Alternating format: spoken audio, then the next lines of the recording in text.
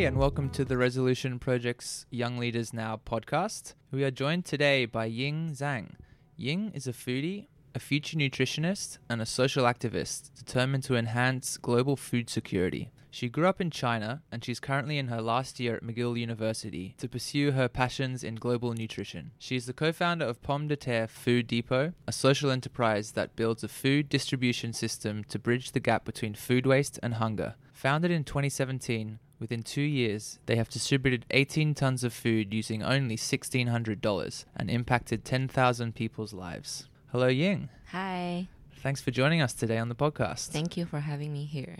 So why don't we get started at the very beginning? I'd love to learn a little bit about your growing up in China, kind of where you're from and what that was like. So I grew up in China, which is a beautiful country. But I always wonder what it's like outside this country, because in China we all have the same skin and it's like more like monoculture. And I learned English from school and saw people with different looks on the textbook and through media. So I'm always curious to go abroad. And so what city did you grow up in China? My hometown is a city in the southern China, but I grew up in Beijing, the capital city. So how old were you when you moved to Beijing?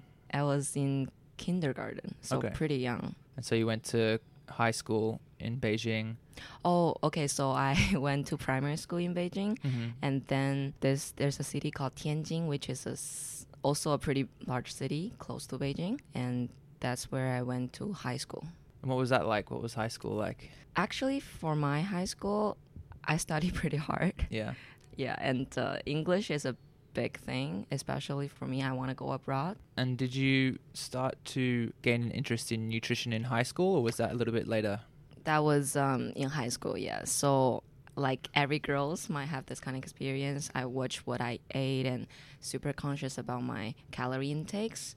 And that's when I started to research for a lot of information about food, about healthy living style, and ended up here studying food nutrition. Well, ended up in McGill University studying global nutrition. I got interested into food and nutrition also because of biology class. We learned about cholesterol and the sugar, about their structure, their characteristics, and like potential health risks we might have if we consume too much or too little. And right after that class, I got so excited and did a lot of research at home. I just wanted to learn more about the nutrients and what it will do to human. And I think that's also when I decide to pursue my passion in the university. So let's talk about that a little bit. So you moved to Montreal for university. So what was that like moving from China to Canada? That was a huge culture shock at the very beginning. So I think in China we don't have the frosh at the university. Here it's pretty big thing, I guess, for all the freshmen. And I was pretty scared by the North American students. They're so pushing forwards to win a game, and they're just so high-spirited all the time. Like competitive? Exactly, yeah. Which maybe because the culture difference. Yeah, but afterwards, I made a lot of friends from here, and I really like how Montreal is such a multicultural background, so I really get to learn about the world. And so what courses were you taking at university? Mostly like nutrition related. It's like a lot of biology, biochemistry, but also learning psychology and like social courses as well, and global nutrition. So we have global food security, and that's also one course I really like and makes me more interested in fighting against food waste and hunger. So before you moved to Montreal, did you have any idea about entrepreneurship or social entrepreneurship, or was that something that you learnt at McGill? So I would say it's after McGill. It's when I was in McGill, and with my partner, we entered Dobson Cup and had a lot of support from them, and that's when I gained most of the knowledges and the experience with that. At McGill, you joined a club. Yes. Called the Belly Club, right? Happy Belly. Happy Belly. I love that. Yeah. So tell us about the Happy Belly Club. So it's a club that collects surplus food from the nearby supermarkets, and they just cook it with the volunteers will cook the food and serve to the campus students. And it's so popular. It's a weekly event, and every week the food just gone. And for the club, they collect, usually they collect around 6 to 10 boxes of groceries or ready to eat pastries and stuff like that. And every week, I will say they're all gone. And that's also when when I'm thinking, why can't there be more clubs like that? So we can save more food. And, campus students, they are in a rush for classes and they don't have enough money to buy food all the time. So it will also be great for the students. After joining Happy Belly Club, you realized that there wasn't a similar club in China, right? So what were your thoughts there in terms of taking that idea back? Well, in China, we have a lot of food waste, and it's more in a society perspective that there are people who's homeless, underprivileged people. They may need support from the food aid. So tell us about how you met your partners for your current venture, Pomme de Terre, and then what it was like to pitch that idea at Worldmon in 2017. So we met in the Happy Belly Club, and we just got this opportunity that in Worldmon. My partner, she was pretty active in the regional model UN. There was one day my partner got super excited, and she asked me about the idea of creating a club like Happy Belly in university in China. And she told me about the opportunity of pitching the idea to Resolution Project and, winning and really doing something. And I was like, okay, let's do it. So we started to do researches on food waste, on the underprivileged population in China. And we came across with the idea of food bank in the first time, and we started to visit university opportunity that helps students to get involved in the society. So we volunteered in food bank, the largest one, Moisson Montréal in Montreal, and get to see how it's like in a food bank and and they can make such a big social impact. So we got the idea of we also want to do that in China too, because in such a large country with such economic growth, but we don't have such a great place like this to save food and give them to people in need. So we pitched this idea to Resolution Project and they loved it. So let's talk a little bit about the venture now, Pomme de Terre. Describe it for us, how it works, and also what you've achieved over the past couple of years. So I will start with the start of it, which is always the hardest part. We went back to China in 2017, it's a summer, and we started to do research about the nonprofit organizations, and then we just visit them one by one or call them to pitch our ideas again so that we can cooperate with them. Because the first step is we want to make sure, after we collect the surplus food, we can give them to the people who really need them. So that's how I started. During that summer, we've reached out for community organizations, one municipal voluntary association, and one foundation. And we also held a food cherishing event in the community. In that event, we had a food donation from a company which produced vegetable chips, and we shared those chips with the people in the community during the events. So that was a big start, I will say, and a pretty successful one. And so was that your first food donation? Yeah, that was our first food donation. It's like 60 kilograms of food, right? Yeah. After receiving your first food donation, you started to scale up and build out the logistics around your venture. And then you received a 10-ton food donation from Kraft Heinz. What was that about? There was this organization called Rise Against Hunger. They reached out to us and connected us with the Kraft Heinz Corporate Social Responsibility Department. And we just got this 10 tons of rice donation, which was huge. So we had partnered with this organization called Yueshan, and they basically serve the homeless. And they also have a lot of network in the southeastern China, including the urban area and the rural area. So we basically distribute the food with their help to more than 10 organizations and 1,500 beneficiaries, and altogether served 30,000 meals. And was that a challenge for you, being able to accept such a large donation? Well, of course. Yeah. Well, if without our partners, we can't do that so quickly. So it was really about building strong partnerships from the Exactly. offset. Yeah. So your you're now receiving, large donations of food. So your venture is up and running and it's operational. Now you need to start to think about some of the media. So tell us about how you spread the word about your venture. So an introduction for WeChat, the largest social media in China.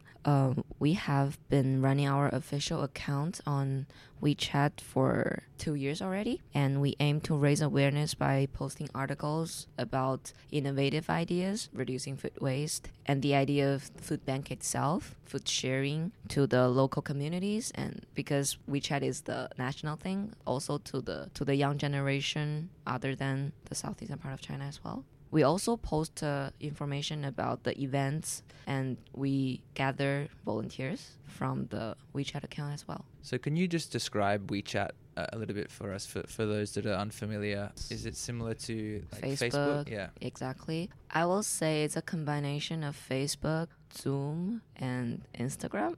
Okay. So Zoom is in you can talk to people. Video. It also has the idea of Instagram because we post our daily life. So it's really the largest social media in China.